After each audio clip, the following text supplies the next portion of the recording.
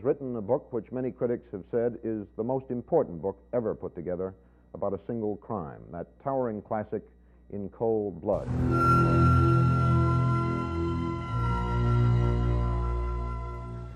In the early morning hours of November 15, 1959, 4 gunshots sounded from the Clutter home of Holcomb, Kansas. The Clutter family, Herb, his wife Bonnie, their children Nancy and Kenyon, were senselessly murdered. The least likely candidates to be murder victims. Herb was a Kansas success story, college-educated, a wealthy farmer, a pillar of the Garden City community. President Eisenhower had selected him to serve on the Federal Farm Credit Board. Kansas would never be the same. The heartland of America was innocent no longer. What seemed like a senseless murder in the obscurity of western Kansas exploded in violence and disaster.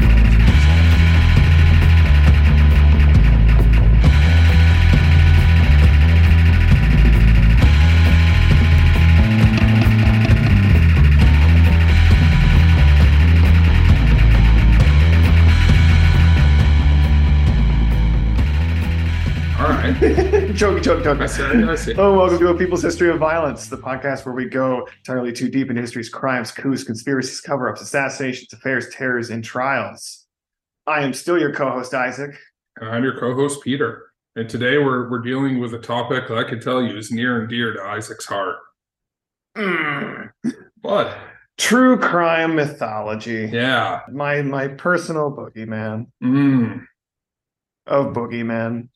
Yeah, I mean, I think, it hasn't quite become as personal an issue for me as it has for you, but I think you've made a pretty convincing case. Yeah, it's definitely a case of whatever, like getting hung over on your own supply might be.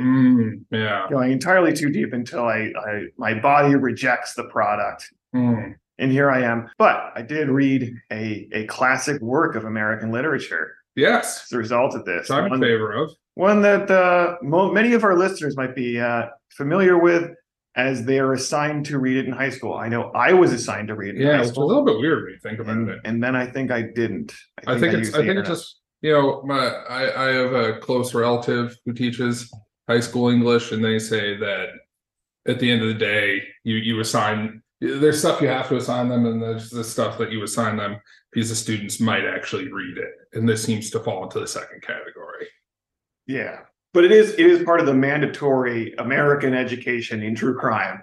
And as a result, a kind of like a morality study for students here. Yeah. Gets in their minds. So what are we talking about, Peter? We are talking about Truman Capote's In Cold Blood. And the Clutter murders, which it's based on. Yes. So what I'd like to do with this episode, I guess, is to take a true crime paradigm story. Right? One that's just ubiquitously referenced, and one that is, as we said, taught so often to high schoolers, it's boring. It's in the background. And it is a kind of a serpent in the garden story, right? A death of innocence. And we hope to completely take the layer of mythology and mystification in this story off and lay bare the material gears, cogs, wires, wheels that actually brought about the crime that's talked about within it, which is the horrific murder, and it was a murder, and we know who did it, of Herbert Clutter, his wife Bonnie Clutter, and their daughter Nancy Clutter, and their son Kenyon Clutter, all in November of 1959. This, of course, was popularized by Truman Capote's In Cold Blood. It wasn't the very first account of the murders, but it was this kind of innovative, new type of nonfiction fiction that he called a nonfiction novel. Capote's story, I think, actually has traces of earlier kind of highbrow realist accounts that are more like fiction, like Meyer Levin's Compulsion, a favorite of Meshuggah Uncle Jimmy of this show.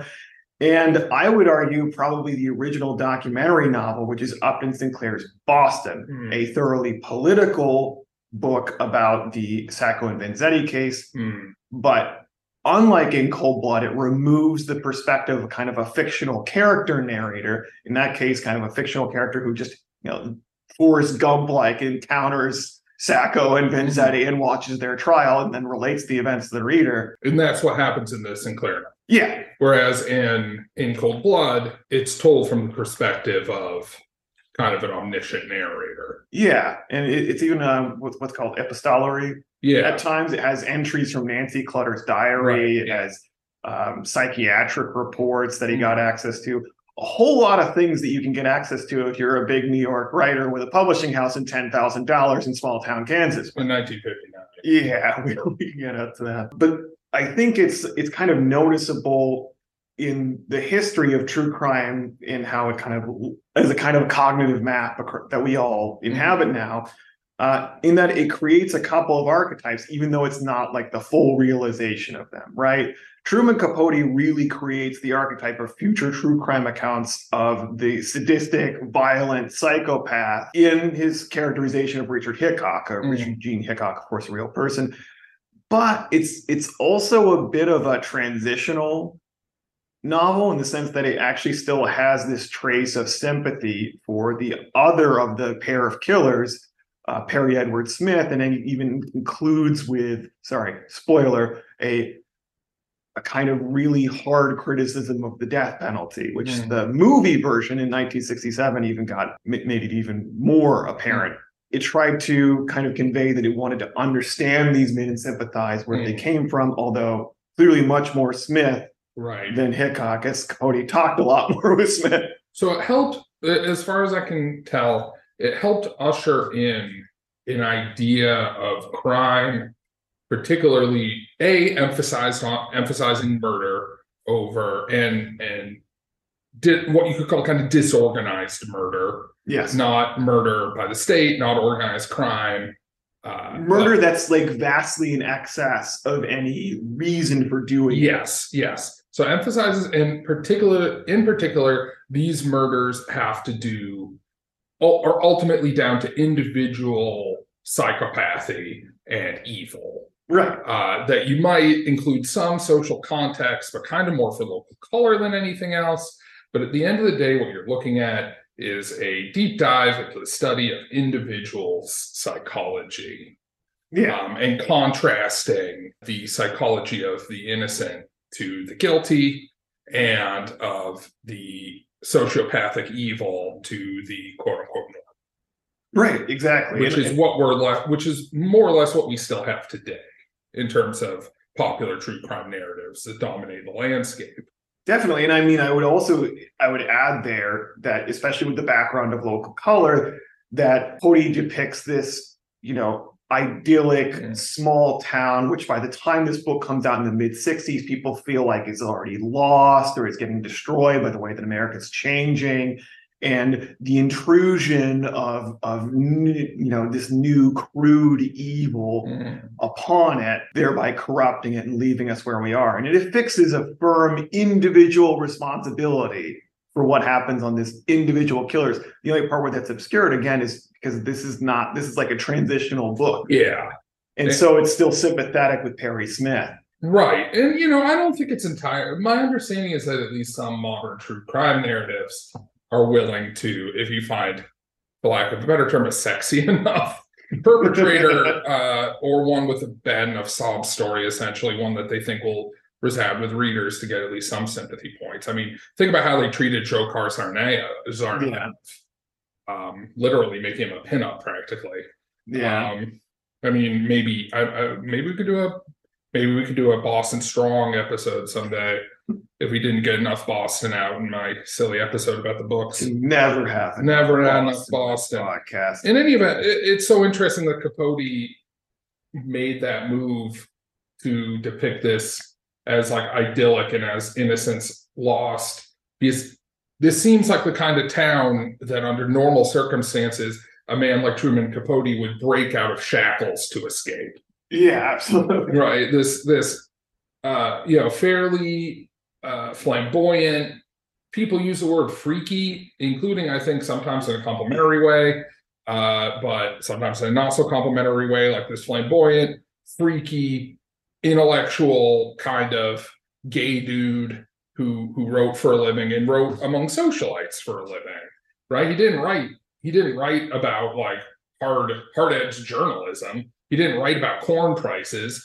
He wrote about rich girls and their flaws before he got into this. Yeah, maybe if you wrote about corn and wheat price, he actually would have understood more. Right, we're gonna get into some grain prices, folks. Get ready. Most revisionist accounts today, I should say, and frankly, most like what we would call true crime community people who address these murders, who talk about them, do podcasts on them, they tend towards these days saying that Capote's account is actually wrong, crude, and disgusting. It's too soft on the killers. It puts too much sympathy. He spends so much time humanizing them. Right. And romanticizing them, and he obscures and denigrates and exploits the victims by saying bad things about them, or frankly, like laying bare or emphasizing the wrong parts of their private lives, and with respect to the Clutters, by making bigger deals out of small town gossip as they see it. I've definitely heard that line get pretty homophobic. Yeah, the idea that Capote was essentially seduced by Perry. I've heard that line too. Yeah, like every single kind of like homophobic innuendo on what Capote did wrong or how he got wrong is imported into people's criticism of the case.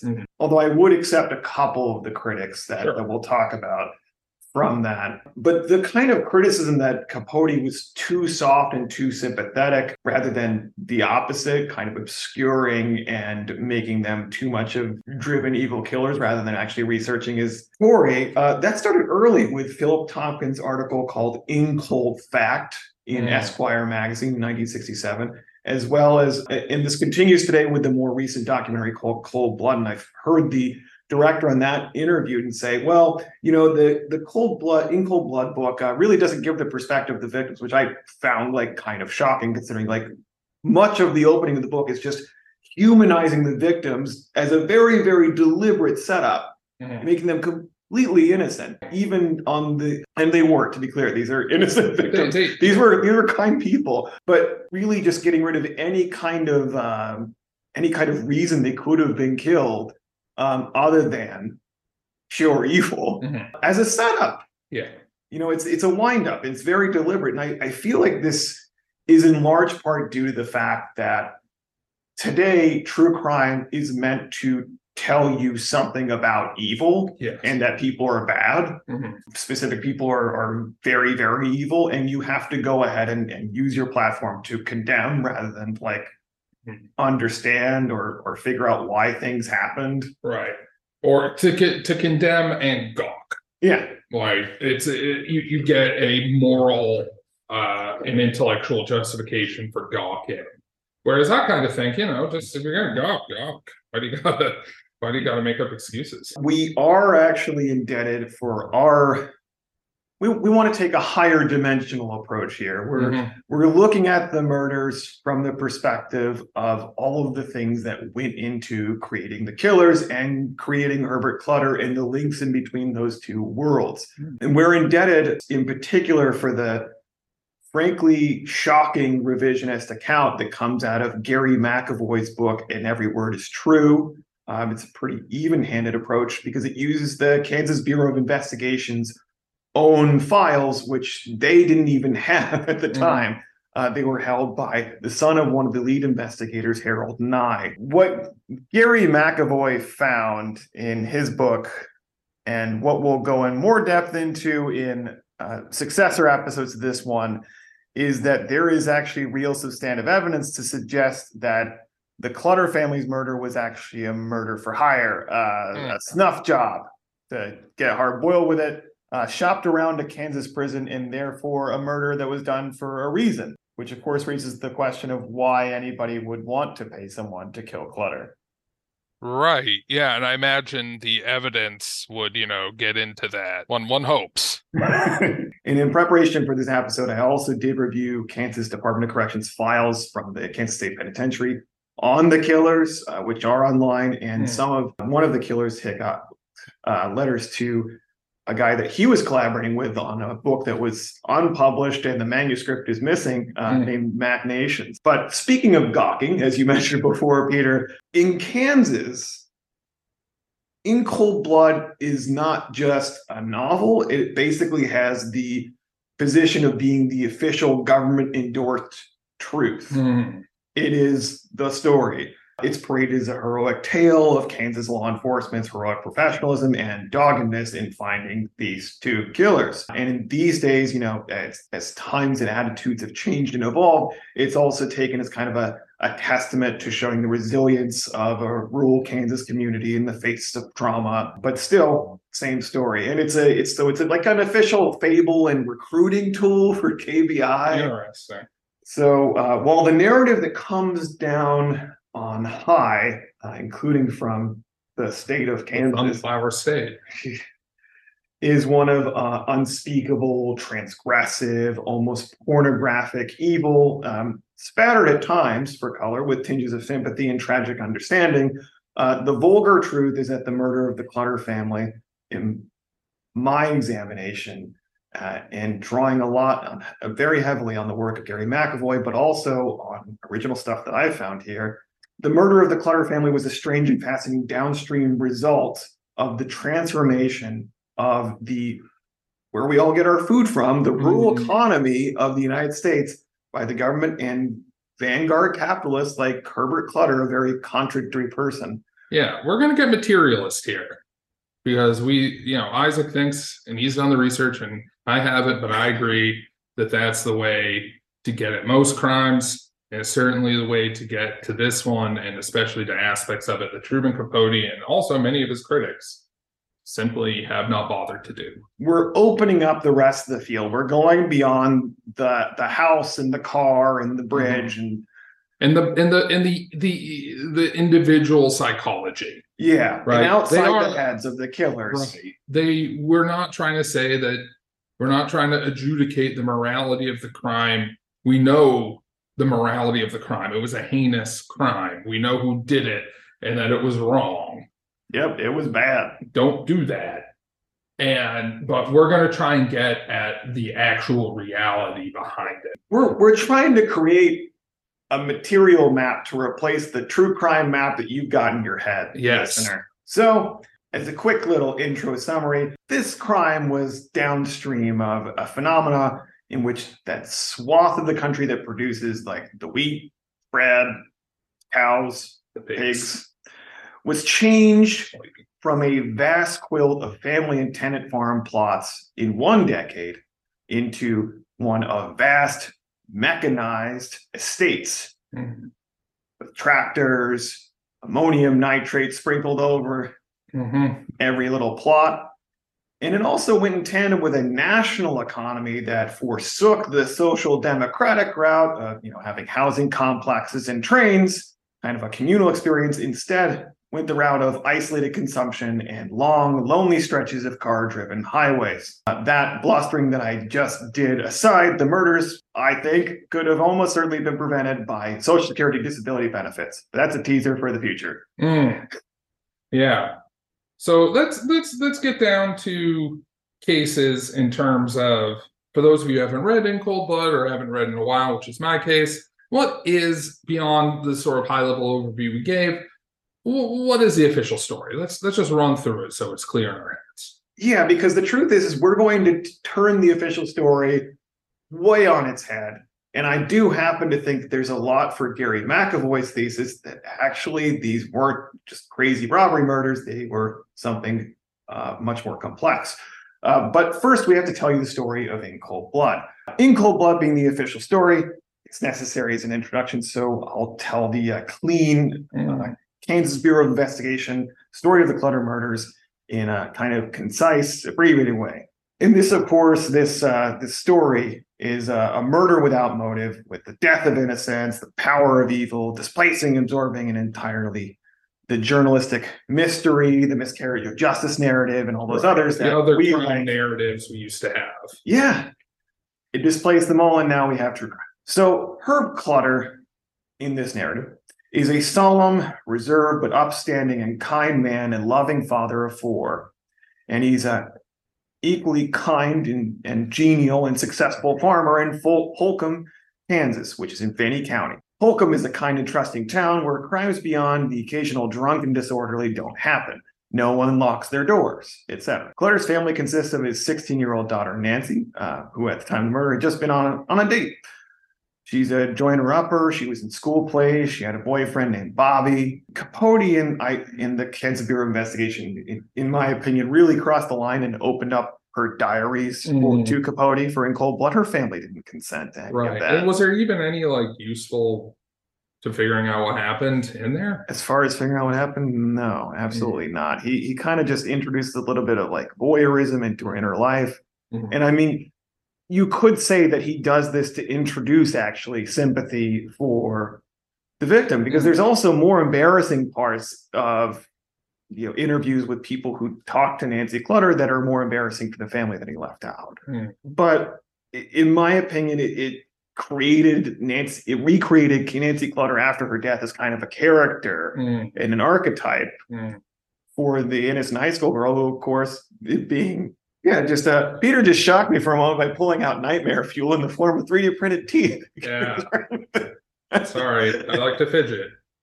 We all do. Yeah. Well, now that I'm used to it, it's fine. Yeah. But you're not. I'm inoculated against it now. Yeah. But back to Nancy. So Nancy is kind of recreated as this character of this innocent high schooler. She's obviously very smart, precocious. She was going places, but now she's kind of permanently stuck in this victim portrayal. And I think that she's a partial inspiration for Laura Palmer. It won't be surprising. Yeah. From Twin Peaks. Yeah. Kenyon, her younger brother, he's 15 years old. He's a bit more introverted. He's a tinkerer. He likes working cars and tractors. He's widely liked, even if he's a bit shy. Clutter's wife, Bonnie, had a depressive streak since she gave birth to her son, Kenyon, but actually found out right before the murders that with a new operation on her back, she might be relieved of the pain and consequent depression that she feels, according to the story. So, you say he was a father of 4? Who were the other 2 kids? His other 2 daughters had been married off and were out of the house. Okay. So these are the ones left in the Clutter home. I don't really like that people say oh, Capote just characterized Bonnie Clutter as this depressive mess who never did anything. He characterizes her as being sad, but it's not as if he says that she's a complete wreck or anything. Right. That doesn't actually explain any reason why, and that's why he includes this thing of her, she was just about to be cured. Yeah. Which might be a little bit of a invention of his. But in the early morning hours of November 15th, 1959, in Capote's telling, 2 paroled ex-convict intruders, Richard Eugene Hickok and Perry Edward Smith, came into the Clutter home through an unlocked door, as they didn't lock their doors in this innocent town, and they took the family hostage. They moved them at gunpoint into the basement, tied them up, and in a futile search for a safe in Mr. Clutter's home, which didn't exist, they operating under a belief that he had loads of cash in the house. In fact, he paid everything in his whole business and farm by check. That futile belief, they grew enraged and murdered every member of the family, stabbing Mr. Clutter in the neck before blowing his head off, and then just brutally shooting every member of the Clutter family before robbing them of the paltry sum of less than $50 in cash gathered from a wallet and a purse, as well as a pair of binoculars and a transistor radio. Strangely, and even Capote finds this strange, they left an envelope of cash sitting in plain view, as well as all of the family's jewelry. The 2 killers left no shells and no fingerprints wearing gloves, but did leave sets of boot prints in cold blood, revealing 2 distinct boot patterns. One had a diamond-shaped tread, and then the other, clue for later, had a cat's paw figure on the tread. Perry Edward Smith, one of the killers, then buried some of their implements, gloves, rope, shotgun shells, that they used in the murder in a shallow pit he dug on the side of the road with the knife that his companion, Richard Hickok, used in the murder. They then made some hot checks in Kansas City, that's false or forged checks, before rushing off to Mexico, where they pawned the radio and binoculars and run out of cash. They kind of continue on an ambling, directionless odyssey through Miami, hanging out in Florida for the winter, or going back to Kansas. It's around this time that the motive for murder was revealed. A Kansas State Penitentiary inmate grew a conscience, went to the warden, and his name was Floyd Wells. The warden or the prisoner? Sorry, the prisoner's name was Floyd Wells. Wells states to the warden that he had inadvertently kind of relayed a rumor or created a rumor to Richard Hickok, who was a fellow prisoner with him, a cellmate at Kansas State Penitentiary. Wells said that he used to work as a farm laborer for Mr. Herbert Clutter, and that Clutter had huge amounts of cash, as much as $10,000 in a safe at his house, or at least Wells thought, and may have exaggerated or implied the wrong thing. Wells praised Clutter as a good man, an honest employer, and was shocked to learn of his death, which prompted his kind of search for conscience and what to do, whether he might be called a snitch for going to the warden. With this new information, the prison goes to the Kansas Bureau of Investigation, and they interview Wells, believe his story in this account, and begin putting out wanted flyers. They put out wanted flyers for Smith, Hickok, and they may have even come across Smith's name at that time as well. Smith and Hickok at this time were headed to Las Vegas, around where Smith is actually from. He was born in Nevada.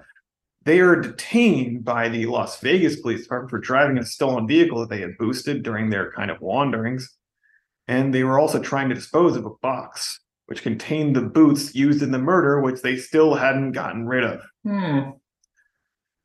The KBI agents came to Las Vegas and they interrogate Smith and Hickok separately. Both of them basically blame the other. Hickok blames the whole murder spree on Smith, saying that he wanted to basically rob the place and that Smith, went wangro and just started killing people. Harriet Smith, by contrast, says that they killed 2-2 split, that he killed the men, and that Hickok, the crazier of the two and the more sadistic, after trying to rape one of the women, killed both of them. Now, the KBI, with the information that they get from Smith, his confession, and with assistance from a civil engineer, find the shallow pit where the items like the shotgun shells and the rope and so on are buried. They raid the Hickok family farm and find the shotgun used in the murders. So with this evidence, the matching boot prints complete with boots, the shotgun shells ballistically matched by the KBI to the shotgun that was found on Hickok's family farm, and confessions from both of the defendants, this trial is pretty much a breeze as far as proving that Hickok and Smith did it. Yeah. Knowing this full well, and knowing that also Floyd Wells will testify, both defendants try to go for an insanity defense, a defense which would require them to show that they did not understand the difference between right and wrong at the time of the crime. They both get evaluated by a psychiatrist from the Menninger Clinic, which is, I think, based in Wichita at the time. It might be Topeka. Topeka, yes. Yeah, because I think that's the basis for or it might even just be the Menninger Clinic and the novel The Topeka School by Ben Lerner, which I like. But anyway, go on. Yeah, I mean, Carl Menninger, involved with that clinic, obviously, he was actually very well known for a while for a book called The Crime of Punishment. Interesting. Which made the case essentially that criminality is caused by doing crimes to the people who become criminals. Yeah, hurt people. Yeah. So the trial is a breeze. Floyd Wells testifies, as well as all the others involved.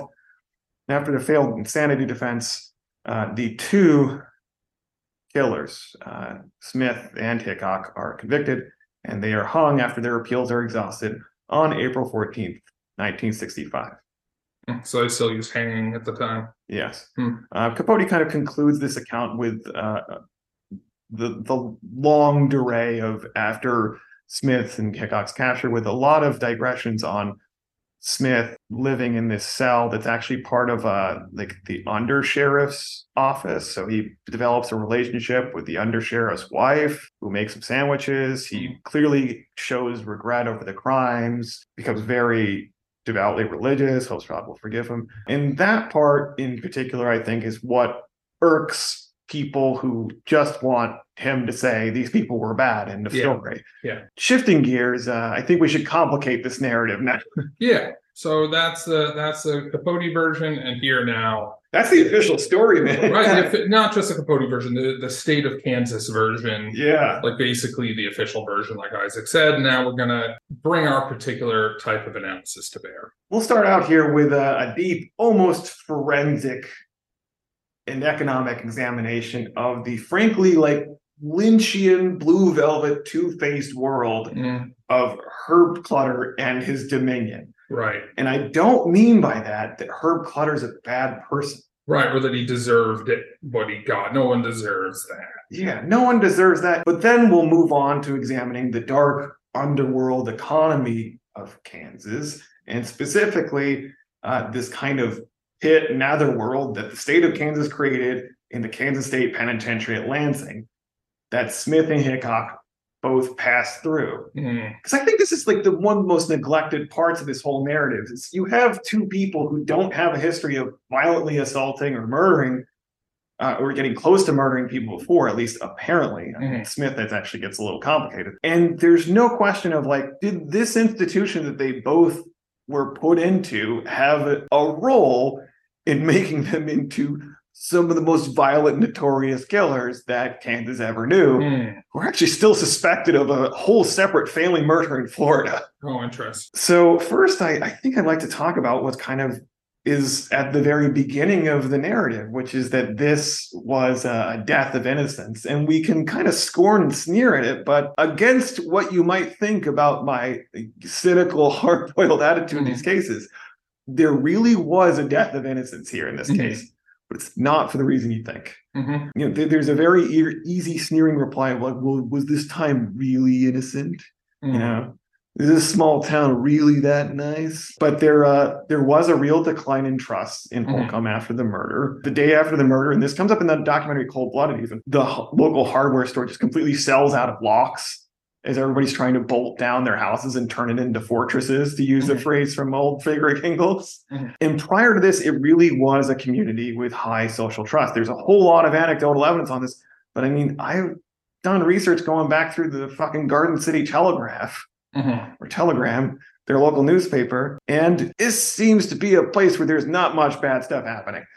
Others did not think that one would rob, cheat, or undermine or hurt them, like period. We often see discussion of communities, and this, you know, gets those like Vox think pieces that are out as having like higher and lower social trust. So in global comparisons, for example, like people in Denmark will answer very, very strongly like, I trust other people. Right. And same thing with like Norway, etc. And the US is like, no, not so much.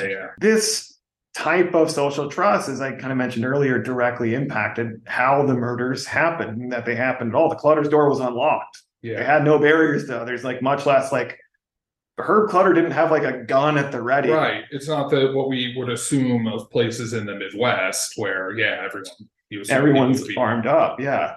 And I mean, this does take place in an era before that's really definitely the case. Especially in like a more northern part of the Midwest. I even wonder, and I don't have like a real clear basis to say this, that Holcomb in this regard and Garden City were a bit different than maybe a lot of other places in the Midwest. But what I can say is, so this spirit of innocence that these people felt, where they just could kind of go on other people's land, everyone left their door unlocked, so that because you want that to be unlocked in case your neighbors come over because they want to talk to you. You know, that was actually a spirit that was engendered by years of stability and relative egalitarianism and nurtured by, as I'll describe, federal funds and cooperative systems built over decades in reaction to the boom-bust deprivation of being a farmer on your own in Kansas. Yeah, because I was just thinking, this is, okay, so it's the late 50s. Certainly within living memory, you would have had times in Kansas and in the Great Plains in general when it would have been much more dangerous. Yes. And you wouldn't want to leave your door unlocked when people on your land, you know, the dramatic version would be, they could be from a robber gang or, you know, Native Americans displeased by your taking their land, or even, hobos. Yeah. Right? Which, if you may not feel you may or may not should feel threatened by them, but they might very well break into your barn and sleep there when you don't want them to. Yeah, I mean, steal pies from your window. Kansas, actually, in particular, with Dodge City, not that far away, like, was notorious for having bank robbing gangs, for having store robbing gangs, for having people who would just want to hold you up for some chickens or food. Yeah, like you had a lot of poor people, you had a lot of desperate people. It's the middle of the country. It's a crossroads. Yeah, it's a pass-through for going from east to west, which a lot of people were doing in the 30s and 20s and everything. Yeah, so the fact that it was, 1959, it was coming to the end of a period of innocence that people thought was around long enough for people to come to think of it as a natural state. Yeah, even though it hadn't always been that way. Within living memory, it wasn't that way. And so that is a pretty remarkable social fact that I think is worth excavating. And spoiler alert, it takes money. It takes money and kind of systems of social technology. Yes. Right. Not just dumping money in a la, an oil boom, but money harnessed to a project. Right. That wants to create this sort of society. And I guess I want to say that how this relates to the murder of Herb Clutter and his family is that the murder is simply the explosive tip of what's really a kind of a moment of meltdown in this whole architecture that created a spirit of peace and innocence about this community. It's the moment when the toxic gas escapes the engine and pollutes the whole thing, and as a result, everybody in that process, the family, the extended family, the community, all are threatened and change and no longer trust people.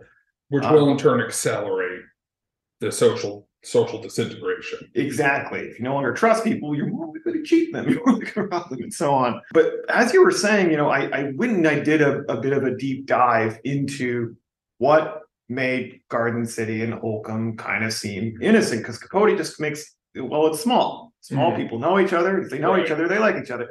I was from a rural town. It's much more kind of suburban and absorbed now than it was before in Texas. And let me tell you, it was not you might see the same people, but that doesn't mean you trust them. And Garden City is different. So you rewind the clock back to the 30s, before the intervention of the New Deal and agricultural adjustment and all that stuff. And you have foreclosures pop up in the Garden City newspapers. It's not necessarily a nice place, but over time, with stuff that they had been trying to build since the populist era, since the late 19th century, Garden City and Holcomb became totally presided over by a set of government-supported cooperative institutions that, it's hard to say this enough, I'll say. It's hard to get the right pitch. It's hard to get the right pitch to say this, but Garden City Co-op basically operated the whole local economy. It has its hand in everything. Yes. Everyone is actually up in each other's business economically at this time.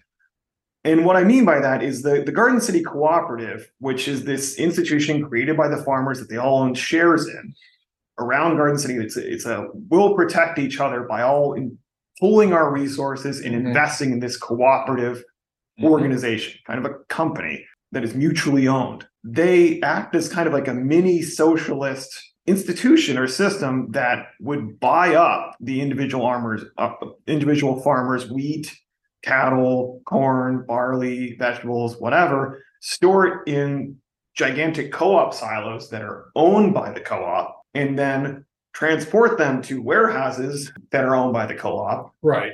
And they have a relationship with agricultural buyers. So that it's not just individual family farmers trying to bargain with these food processing companies that that have a vested interest, obviously, in buying cheap and selling dear, like any company does.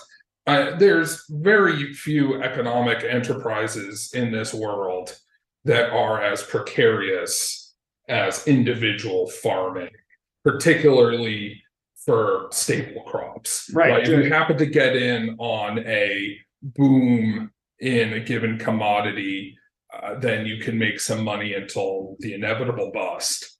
But with staple crops, it's a real raw deal unless you can organize and be able to negotiate better prices for yourself. Because if you do the classic small business things of just working harder and producing more, all that's going to do is continue to lower prices. And you'll have done a massive outlay yes of planting a crop, and then you have bad weather that year, and then all of the loans that you took out to plant, to get people to work your fields or whatever, it's all gone. Seeds and everything, yes. And then you're bankrupt. Yeah, and that's all she wrote. And Kansas and every agricultural part of the country had been through this generation upon generation. They knew what was involved, and some people, generations of people, tried to do something about it. And by the mid-30s, it looked like they were starting to get somewhere. Yeah, I mean, there is a reason, as Thomas Frank kept pointing out, there was actually a reason, and it's rooted in this material fact that Kansas had multiple counties voting socialist. Eugene Debs was sending populist senators, congressmen to Congress. But specifically in Garden City, which is this big, like, kind of like beef and wheat transshipment point to like other parts of the country, the co-op doesn't just have these farming stations, they just keep expanding out. Like this, like ever expanding, like quasi kibbutz or commune. Right. They own a gas station, like they own a general store. I think they have a grocery store. You get the idea. Like those stores, you can see why the co-ops would want to expand. And of course, why not keep expanding? Because the logic is the same if a little less dire in most areas of the economy, that you're better off organizing to get what you want, as opposed to, and it's also worth noting that whatever else was going on here, okay, they're organizing to get what they want, but they're organizations of individual farms, right, of family farms. They're not expropriating them and saying, okay, now you're part of the kolkhoz, essentially, right? They're actually kind of bending over backwards, if you look at it from a certain perspective, to maintain a family farm system, right? With just enough cooperation in the kind of cultural context that would be acceptable to American farmers. Yeah, exactly. And I mean, this actually, like, it really goes to kind of what becomes the problem, or like the real snake in the garden here with Holcomb and Garden City, is this was not an arrangement of equal shares. This is farmers of different sized plots and different advantages and different relationships with the local bank. Well, that's good, right? You want diversity. Different knowledges. Some are German, some are Swedes. Sorry. Some are rich, some are poor.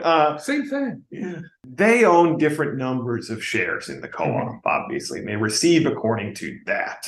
And also, I believe this entitles them to different voting rights, but I'm not sure on the specifics of the Garden City Co-op's charter. You couldn't find that online? You know what? I'm sure I could. They have a very proud historical website, the Garden City Co-op, which is still going strong with a few corporate farmers that are still.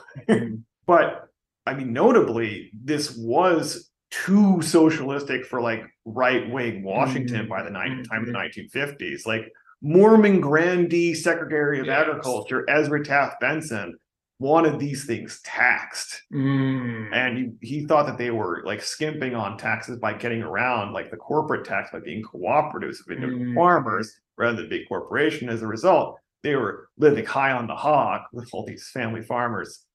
They weren't really living high on the hog. These are pretty modest organizations. Yeah.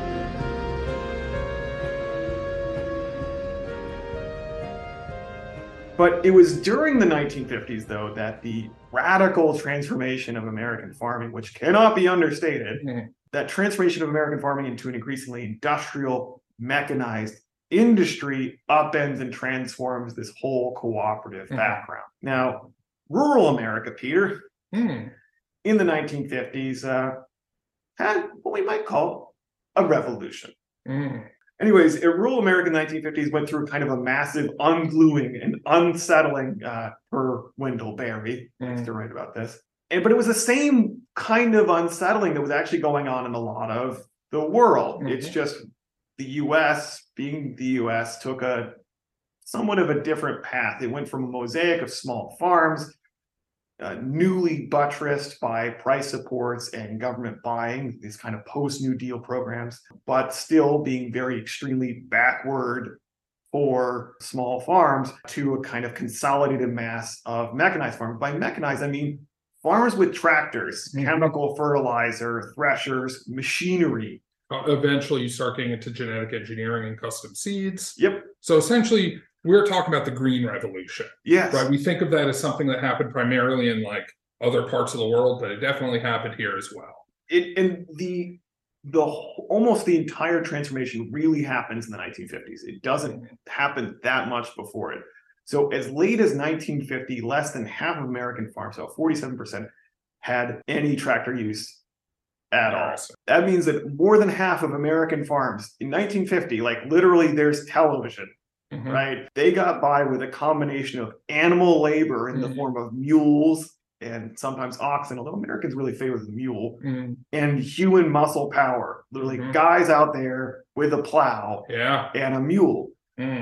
Farms needed to mechanize, however, in order to guarantee a steady flow of food, both to the U.S. public, which had just gotten back from World War II, and the world. Europe hadn't rebuilt its economies too quickly. And eventually it becomes, massive U.S. agricultural surpluses become a weapon in the court.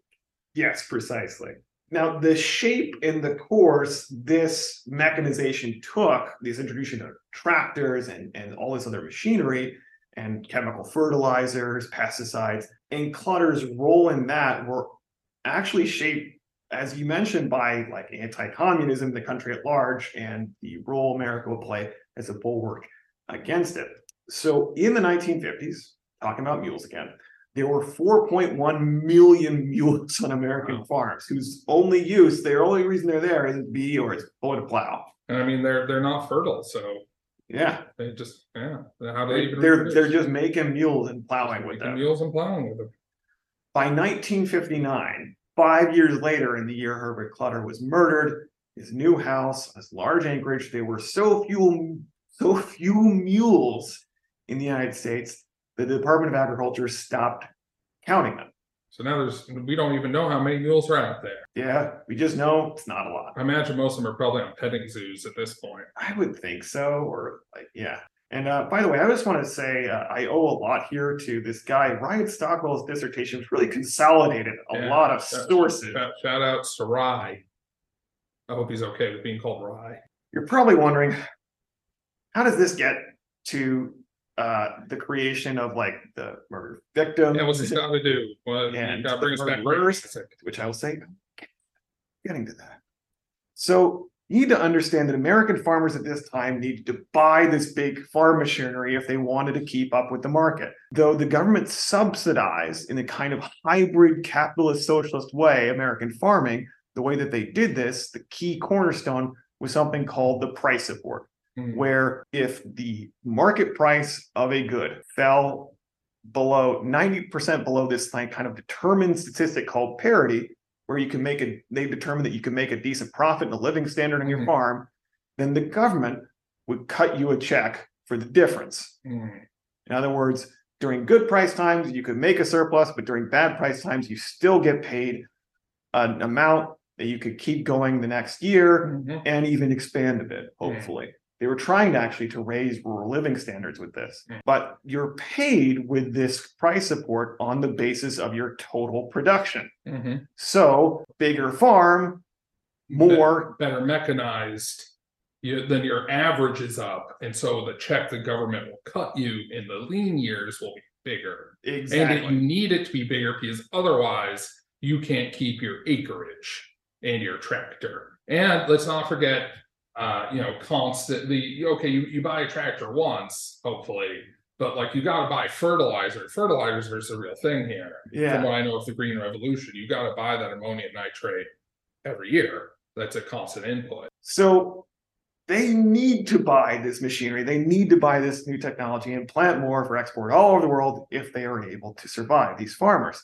So those who do acquire the new tractors and machinery expanded, got bigger farms and bought up the failing ones around them. And those who didn't were forced to sell off their farms or branch out into other businesses, like working on other bigger farms as managers, or farm hands, or opening up roadside shops to tap into the new system of people driving along highways in their long cars.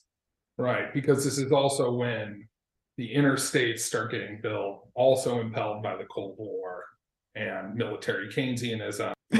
Yes. And the net result of that for our story, though, is a bunch of people driving around in their cars to see these hayseed bergs pointing at them and needing to get their cars fixed or gassed up. And that's where the farm hands and the farm families went, is in those gas up and fix up stations. When the people who could not afford the tractors and the ammonium nitrate fertilizer and could not get the same price supports, or fell on hard times, perhaps didn't have the same kind of connections with the cooperative, and had to sell to somebody. Yeah, but like many or even most of these people in rural America at the time, which, when we start out this decade, is like still about a fifth to a quarter of the population of the U.S., many of them just packed up, sold off the farm, and went to the nearest city to work in a factory or shop, or ended up, if they were less lucky, as kind of seasonal rural drifters going around as farmhands where they could. For purposes of our story, Richard Hickok, the future killer's father, and he himself became auto mechanics during this transformative time. He grew up on what he characterized as kind of like an average income farm. It was 44 acres of land in Olathe, Kansas. Another guy who comes into play, Floyd Wells, that ultimately the informant at the jail who rats out Hickok and Smith, he drifted around during this time as kind of just a rural criminal and seasonal worker. He grew up on a farm himself, having no prospects of continuing on his land. But Perry Smith, I should say, he grew up in rural areas too, but never even had a chance. Growing up, the basically vagabond child of forced displaced people. But we'll get into that. Now, during this time, if you became a large or even a corporate farmer, so like farm owned by a company, it was because you had you won in this process, you were successful, is because you either had acquired enough credit from a bank to buy the new machinery, fertilizers, and everything that made the production possible, or you became one of the losing class that we talked about. The agricultural proletariat. So by 1962, in fact, I found this to be illustrative. This was a statistic put forward by Herb Clutter's banker, Kenneth Lyon. You would need, in that currency of the time, about $150,000 to $300,000 just to start up a farm operation. And that's a decent chunk of change even today. Yeah. Herb Clutter's estate at the time of his death, and he had what in Holcomb was considered a huge farm, like a huge farm operation. The New York Times talks about how big his farm operation was. His estate was worth about $200,000 in those days dollars at the end of it. So you needed more to start up your operation than Herb Clutter, a very, very successful man, had at the time he died. So, which means that future Herb Clutters, were pretty much impossible to come into, except as, agents of large corporate-owned farms or inheritors of their family businesses. Now, I wanted to say like a little bit of a weird side note that like other societies confronted this problem of mechanization, the tractor fertilizer problem, in a different way. And there are examples of, state farms that get understandably ridiculed as like unproductive, and peasant collectives, but also like various other collective farms and kibbutzim. But the common thread of all these is that rather than going the route of private, still family farms, getting bigger and kind of displacing others. Instead, it was all of the people who still wanted to be in rural areas pooling their resources with some state support. And I want to say America basically kind of went halfway down this path. Interestingly, in the mid 1950s, the U.S. Department of Agriculture was like buying and owning much of the wheat and cattle from surplus from American farms and just holding it in their own warehouses. Right. Like it was Gosplan. Right. Yeah. I mean, the things I don't know about agricultural economics could disappoint a man, but it kind of seems that some of this. But as a side note, I want to say there is actually an international element as well to this whole injunction from the Department of Agriculture to get big or get out of farming. And that was there as part of the international drive against communism. As you said, Peter, like Kansas wheat was thought of as like a bulwark against Korean peasant rebels winning and taking over the peninsula because they were able to basically feed the Republic of Korea for years on these agricultural exports, essentially owned by the government. And the same is true for Italy, for Greece, and essentially guaranteeing that the forces that have fought fascism in World War II wouldn't take over the government. At a certain point, we were trading it to Russia. Yeah, but I figure this is probably about time. Yeah, where does Herb come in? Let's bring in Herb. So the reason for this background is that Herb Clutter is the archetype of the new farmer / capitalist at the time. And inside his very prosperous, like little manor house is honestly a lot of the mechanisms by which very well might have led to his death. So the whole bit before is rather important to understanding the victimology of Herb Clutter, I'm going to say. That's what the FBI would call this. It's like, what are the things about this person that might have exposed him to a violent crime? They call that victimology. Because it's pretty strange on his face that this guy got killed at all. Podium's right about that. Yeah. So Herb was, in all deference to him, although a very nice guy, kind of a contradictory figure because he is also a ruthless businessman and farmer. Yeah. But inside a cooperative institution. He was the product of agricultural schooling at the time, where they're taught on all of the scientific management of a farming enterprise, which, in case you haven't heard the preceding 20 minutes, turns out to be pretty complicated. Yeah. It's also interesting. So he's within the institution of the co-op, whereas we're so used to neoliberalism, which would say you get rid of the co-op. You shock therapy it. You nuke it from orbit, basically, and that the chips fall where they may. It might be better to plainly say that like he is a farm owner in a business within a larger like government system and a cooperative system in which he has to seek his advantage and is trying to, he gets all these newfangled ideas from ag school, which puts him at a huge advantage to a lot of other like hayseed farmers in Holcomb, Kansas, and Finney County and Garden City. And he at first was hired on as a farm manager, and he also works institutionally within the co-op. And after a few years of that, he himself gets his own farm. But more to the point, he is a glad-handing, extremely disciplined, tight-fisted, dry, He's one of the dries. bone dry, Definitely a dry. Republican Protestant. He's a Methodist. He spared nothing outside his family, his business, and his personal fortune. And on the other hand, was in a commanding position in important institutions all over his small community. And the reason I even started thinking about this is I started doing newspaper searches and I found this very weird of its time newspaper kind of elegy to Herb Clutter. It was right after his death. It was like the day after the bodies were discovered. And I'll just read the quote for you here, even though it begins very strangely. Communists notwithstanding, religion does make a difference. Herb Clutter in his short 25 years among us made his mark, gone on from farm agent duties to build up a vast empire of livestock and land, irrigated and ranch.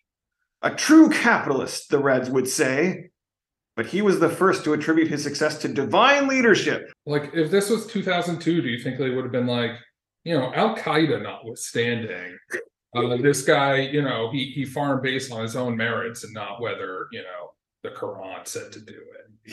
Like, what the fuck is that? Like, I should say, so after being a farm agent, working on some farms and making them more efficient in Garden City, he founded his own farm where he could really take his entrepreneurial, business, and bureaucratic acumen to the limit.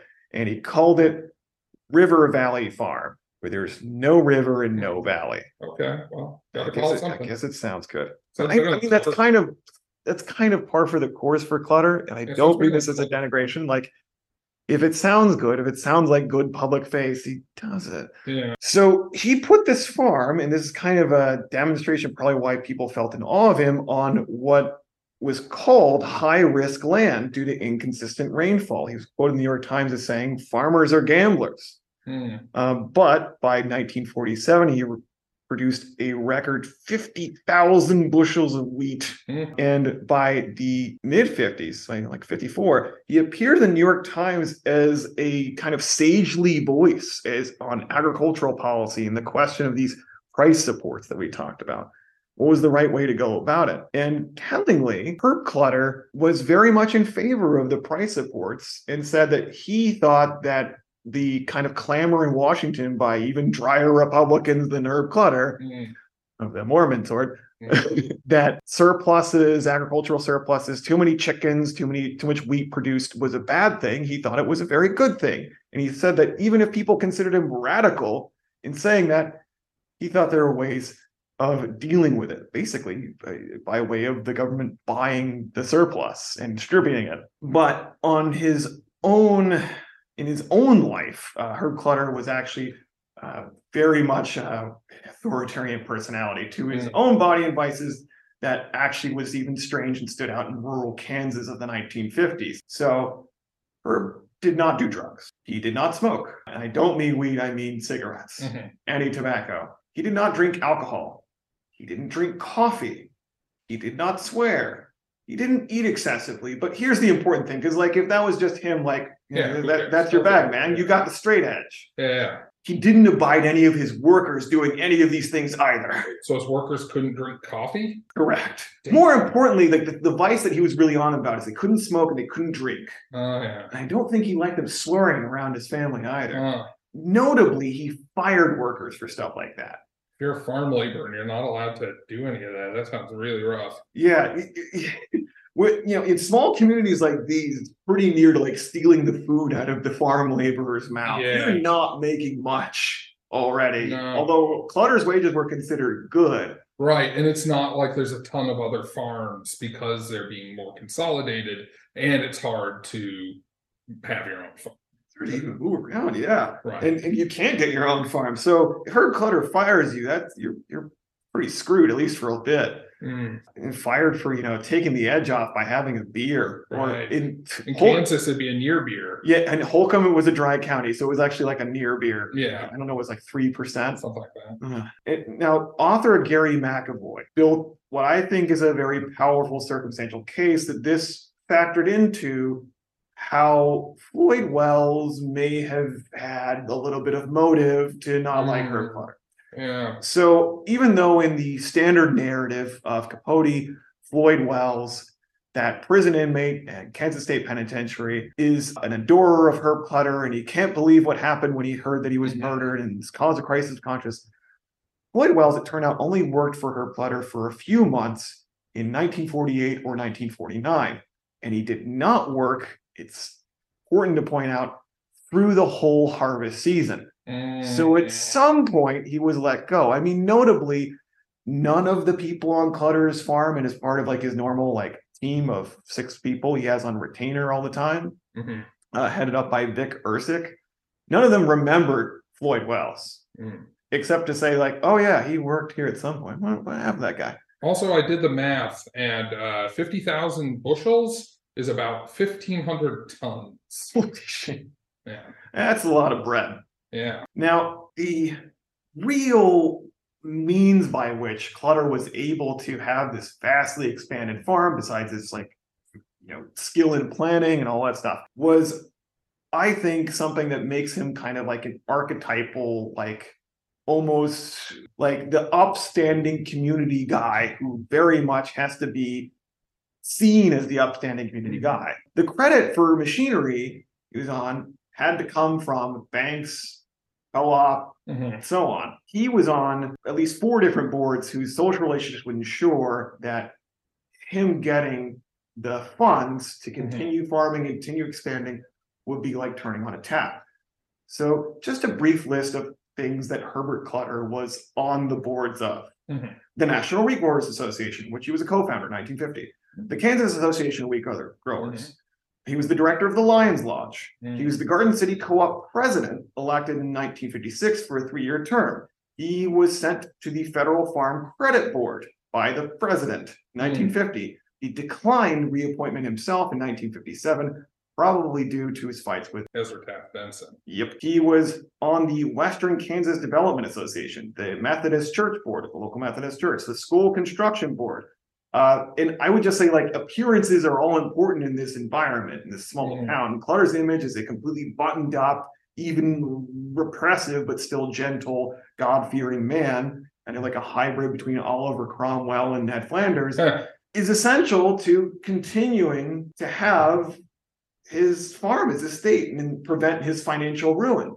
People need to think that Herb Clutter is an upstanding guy so that they will lend Herb Clutter the money when inevitably times get tough. They frequently did. Yeah, these are credit economies. Yeah, and social credit back then, before credit scores is a very important thing. So if people, specifically bankers, think that Herb is a stand-up man of integrity, they will lend him money in a bad season. If not, he's on the hook, and that means ruin. Now, to give an idea of what Clutter had, because we all know he was a successful farmer, his estate consisted in 3,000 acres of farm and ranch land. And compare that, if you will, for a second, to the 44 acres that Richard Hickok's father heavily farmed. So about 68 times bigger, I think it is. Yeah. So 3,000 acres of farm and ranch land. He had wheat, barley, alfalfa, and 800 head of cattle, and a constant household staff consisting of a housekeeper, Gerald Van Fleet, the farm's business manager, Vic Ursick, the farm foreman, Vic's sons, and like 3 or 4 others. In other words, this was like a privately owned collective operation. You needed people who had knowledge to do the stuff.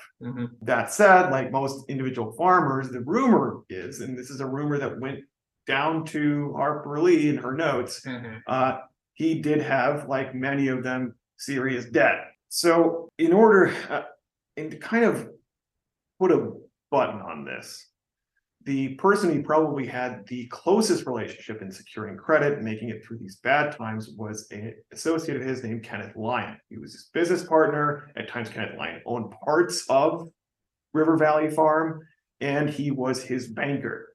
And Kenneth Lyon was actually such a successful banker and associate with so many kind of government-supported farmer mutual banks that he moved on and moved up to Wichita in the year before Herbert Clutter's death. He is the essential part to keeping the machine running. And put a pin in this for later, Kenneth Lyon was also the executor of Clutter's estate after his death. So all of these kind of being a winner in this economy by ruthlessness and being dry and having these cultivated relationships means that he did have haters and people who resented him. I'm talking about Herb Clutter here. It's very hard to get a clear picture on who might have it out for Clutter and who didn't like him because of various business dealings. I've been able to screenshot various KBI investigative reports where people's names came up, like Bill Plum and Pete Preston. In one of these, Clutter possibly poisoned the guy's dog. Why? Don't know. In another scenario, Clutter allegedly shot a dog in some kind of John Wick scenario. Even Clutter's farm manager, Victor Ursick, came up, although I don't think he's a suspect in any way. It's kind of crazy.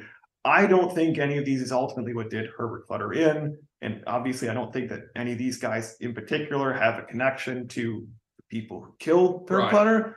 But they complicate the perfect picture that's presented. Yeah, we're trying to illustrate that, this part of Kansas was not, the Garden of Eden at this point, if it ever was. It was rapidly changing into something much bleaker and different, even though it hadn't really made the transformation yet. In many ways, Herb Clutter's murder is like the emergence of that. But the last thing that I want to kind of illustrate here inside the Clutter estate here is Bonnie Clutter's life.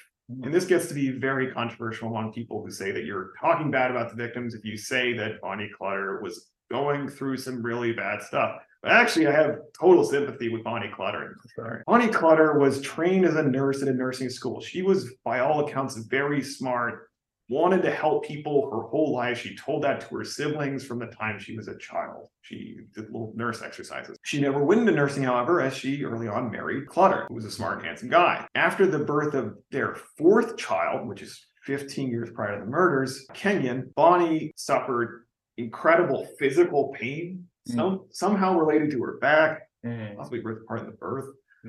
And she withdrew from all activity except for certain like public face social events. She did teach at the Sunday school, she did other things, but notably, and this is something where this is how it is from the KBI files, she was unable to cook, clean, or do housework, didn't want to do those anymore. Don't blame me, Bonnie. That task gets taken up by Nancy, Kenyon, and the housekeeper. And the reason that she's not doing these is because she has become, in essence, a recluse, except when she has to turn that public face on. She's on a number of barbiturates and other psychiatric medications due to extreme depression. And she's repeatedly hospitalized in places way out of town, sometimes where the family actually buys or rents an apartment for her as she goes through repeated psychiatric treatments at some hospital. And obviously, we don't have those medical records. We don't know what treatments they might have done to Bonnie Clutter. Yeah, I mean, it's the 50s. It's the 50s. Pretty bad, especially for a woman going into the medical system. And they use all kinds of things like severe electroshock or God knows drugs, especially for depression. They were using electroshock at the time. Yeah. I'm not saying they did do that, but it's fairly possible. So, and I can't help but like speculate that the fact is that this move from small farms where basically every member of the family needs to be a part of it to like a mechanized operation, which is like all skilled labor and some combination of like drifting farm labor.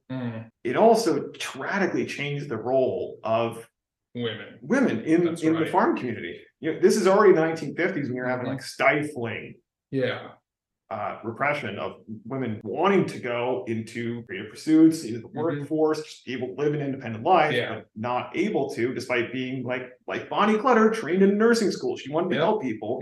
And instead, she's just kind of consigned to living in the shadow of her Clutter in the farmhouse. But I obviously, it's probably also a physical thing. It sounds like the birth of Kenyon was heavily traumatic on her body. And she's on a combination of drugs, and who knows, maybe some of the psychiatric treatments were a reason for the continued depression and everything else. Who knows? But we do know is that Nancy Clutter described her to her friend Wilma Kidwell, and this is in the KBI files, as a ghost to the family.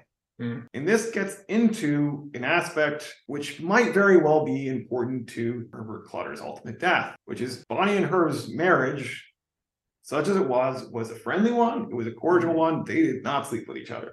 Interesting. Besides having, the 1950s twin beds like Mary Tyler Moore. Desi Arnaz and Lucille Ball. So whereas, Lucy and Desi slept in separate beds, Herb Clutter and Bonnie Clutter actually slept in separate parts of their house and had for about 10 years, according to both Ken Lyon, the banker mentioned earlier, and her doctor, Bonnie Clutter's doctor. But Nancy at one point asked her mother and said, "You're married, aren't you?" To which Bonnie replied, "I'd go crazy if I had to sleep with your father." And Miss Clutter, according to Nancy Clutter's confidant and teacher, Miss Stringer, was a real mystery-like person, the sort of person you would think of as being kept in an attic. And I emphasize this because it's not just, all was not roses.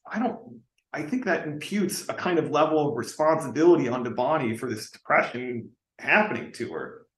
Rather, she's been put in this position by being trapped in the social system.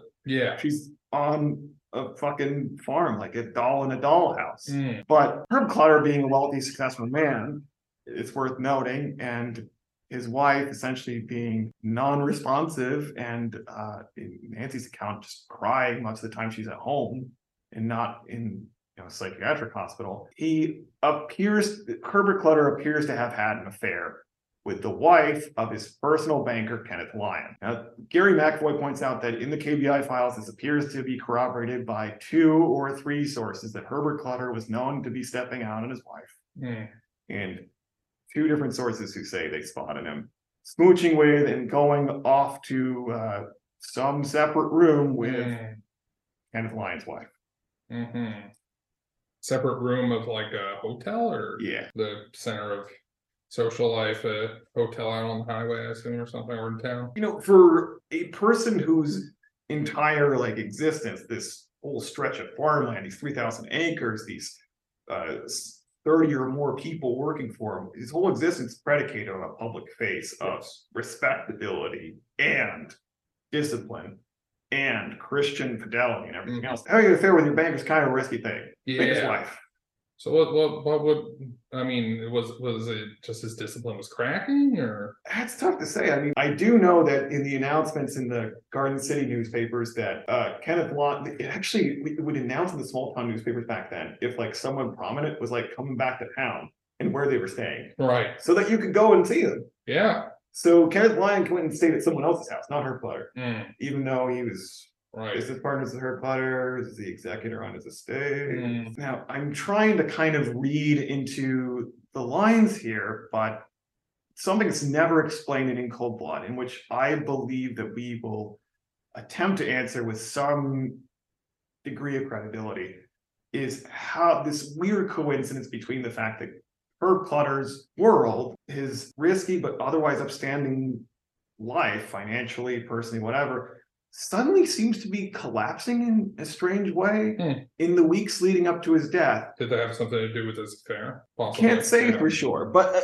In Cold Blood just presented essentially as a coincidence that there is this strange looming like dread and doom over Herb Clutter's life and world, and that by coincidence these two ex-cons just came in and killed him looking for a safe that wasn't there. So there is truth to this, however. In the weeks leading up to his and his family's death, Herb Clutter was troubled by something unknown and something that he didn't mention in detail to anyone among his family, his church group, or elsewhere. In the months before his death, and at the urging of his still banker, Kenneth Lyon, Clutter sold off 1,080 acres of his property in a private sale. And keep in mind, that's 30% of River Valley Farm. Yeah, that's a lot. That's a lot. And also, I found out this was actually in a pretty good year. So Kansas in 1959, the wheat harvest was actually pretty good. I don't know if it was good in Holcomb or Garden City, but that harvest was in July. It's also worth saying that at the time of Herb Clutter's death, Benson, the Secretary of Agriculture, is also pressing to cut price supports or let them float. And in addition to whatever financial burden that he was already facing on the farm, that would be ruinous. Yeah. Interesting. It's Do we have pretty any strange. idea where like his money was going? We don't know. But it's pretty crazy to suddenly sell off a third of your farm if you're a successful guy. Yeah. And on a personal level, he suddenly began smoking. That's a pretty huge behavioral shift for a guy who just emphatically and always publicly does not smoke, does not drink coffee, does not do any stimulants of any kind. And in the day before his death, he took out a life insurance policy. Now, he had apparently been urged to do so for months and had been planning to, but he did it the day before he died. In Capote's telling, this might be a little bit of literary flourish. The life insurance agent still has the policy just signed in his pocket when he finds out that Herb Clutter's dead. And so one thing about this whole insurance policy right on the day he died thing, Peter, is he spent like 4 hours with this insurance agent from New York Life discussing the terms of it and managed to get a $40,000 policy with, and as a noir appreciator, I think you'll appreciate this, with double indemnity.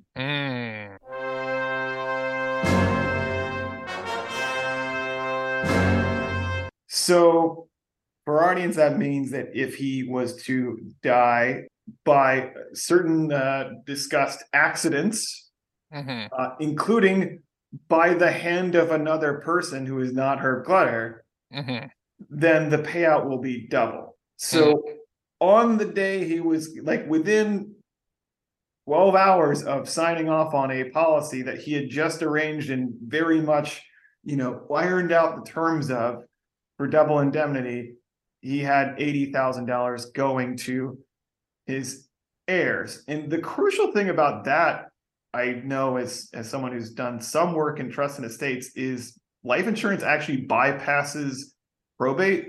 So anytime, when someone's like getting together an estate after someone's died and deciding, what share of the estate goes where and liquidating assets, life insurance just bypasses that and puts cash into the designated person's hands. Interesting. So, and the That important makes sense, but I didn't know that. Yeah. So if you have any like debts, especially if you're, say, a farmer, and according to Herb Clutter, like, all farmers are gamblers with huge debts, that life insurance is going to bypass all of those creditors kind of lining up to get their piece of your estate and your kids' estate, and it's just going to go straight to your kids, assuming that they're the beneficiaries that are written on the policy. Interesting. All of which is to say, this seems like someone who expected to die very soon. Yeah. What did the autopsy show any like health problems? No. I mean, crucially, though, he did have these large outstanding debts and this entire selling off a third of his productive property, right? Yeah, for sure. He's giving up the goose that lays the golden egg. And also, since we've talked about this, his payouts from the government are going to be for total production. So he's going from the big farm that's encouraged, that gets him more income, to something that's going to get him an even lesser payment, if that makes sense. Yeah. I can only imagine he would do that because he's been forced to buy a debt.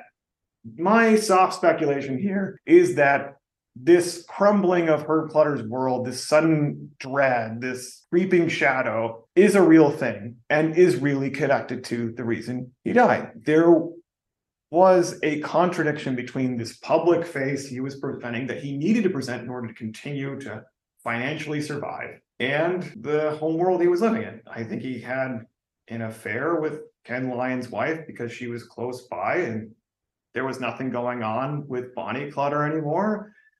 That's not something you want to do with your banker. And he probably also wasn't doing financially well, which is also something you don't want to do with your banker. Whose wife you're sleeping with. Whose wife you're sleeping with, and the community knows it. And so it sounds like speculation, but I think it's going to seem much more substantive when we go into the other side of this equation. We've gotten to Herb Clutter as the prosperous winner of this industrialization drive, albeit one who's also teetering by the intense financial and personal responsibilities of that. Like, frankly, I don't envy Herb Clutter. I think his world is very claustrophobic. So getting back to it, what I think we'll address with the next episode is the other end of this equation, the underworld created, or the underworld of Kansas in this changing mechanized agricultural environment and its casualties. And we're going to consider, without undue sympathy and with a really hard eye, the world of what's called by one former inmate the Devil's Front Porch, Kansas State Penitentiary. So if you like what you hear, and I know you do, subscribe to us on Patreon, follow and like us on Apple Podcasts, Spotify, and follow us on Twitter at APHOVPod, APHOV pod. Yeah. And I'll see you next time, listeners. See ya.